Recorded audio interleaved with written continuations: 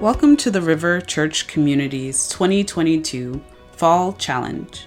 We set aside the month of October to engage as a whole community in a common or communal spiritual practice. This year's challenge is named Together in Scripture. And so, I invite you to engage today's scripture and scripture reflection presented by different members of our community, reminding us of our theme, Together, We're Stronger. Every time my heart is torn, I'll praise you even more. Hi, my name is Carl Steves.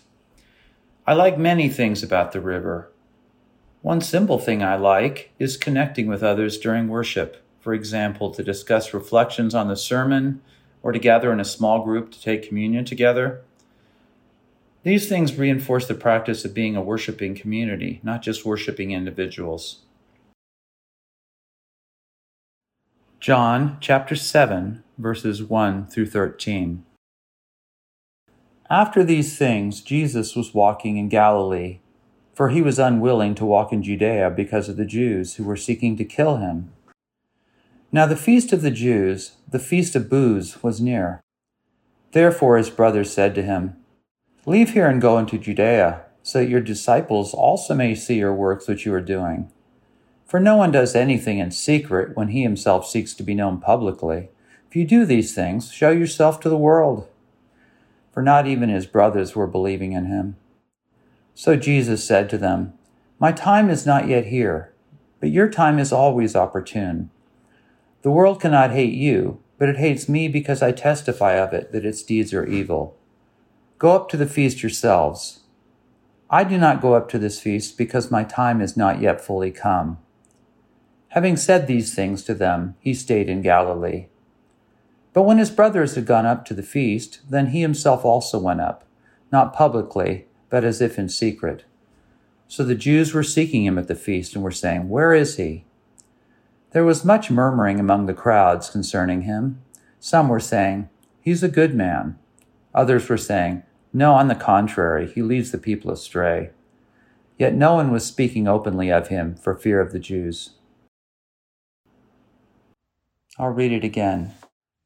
After these things, Jesus was walking in Galilee, for he was unwilling to walk in Judea because the Jews were seeking to kill him.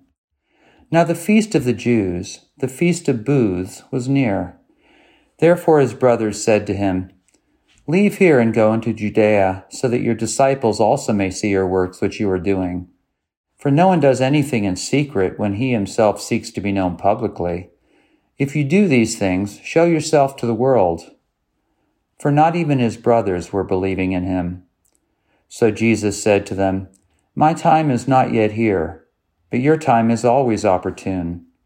The world cannot hate you, but it hates me because I testify of it that its deeds are evil. Go up to the feast yourselves. I do not go up to this feast because my time is not yet fully come." Having said these things to them, he stayed in Galilee. But when his brothers had gone up to the feast, then he himself also went up, not publicly, but as if in secret. So the Jews were seeking him at the feast and were saying, "Where is he?" There was much murmuring among the crowds concerning him. Some were saying, "He is a good man." Others were saying, "No, on the contrary, he leads the people astray." Yet no one was speaking openly of him for fear of the Jews. This is Deborah Wu Miller, the River's Ministry Operations Associate, and I want to invite you to reflect on the passage you've just heard. First of all, what stands out to you? Maybe one part of the story or teaching most struck you today. Maybe this passage raises a question for you or a feeling in you. What stands out to you today?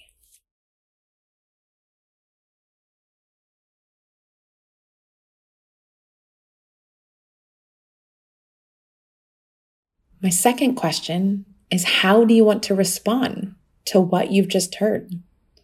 Maybe there's something this passage prompts you to do today or sometime later this week.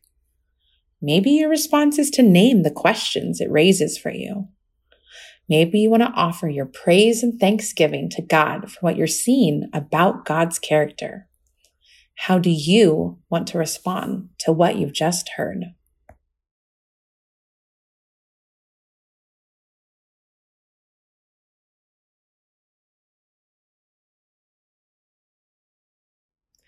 Finally, I'll leave you with the encouragement to express that response in prayer, in conversation with God.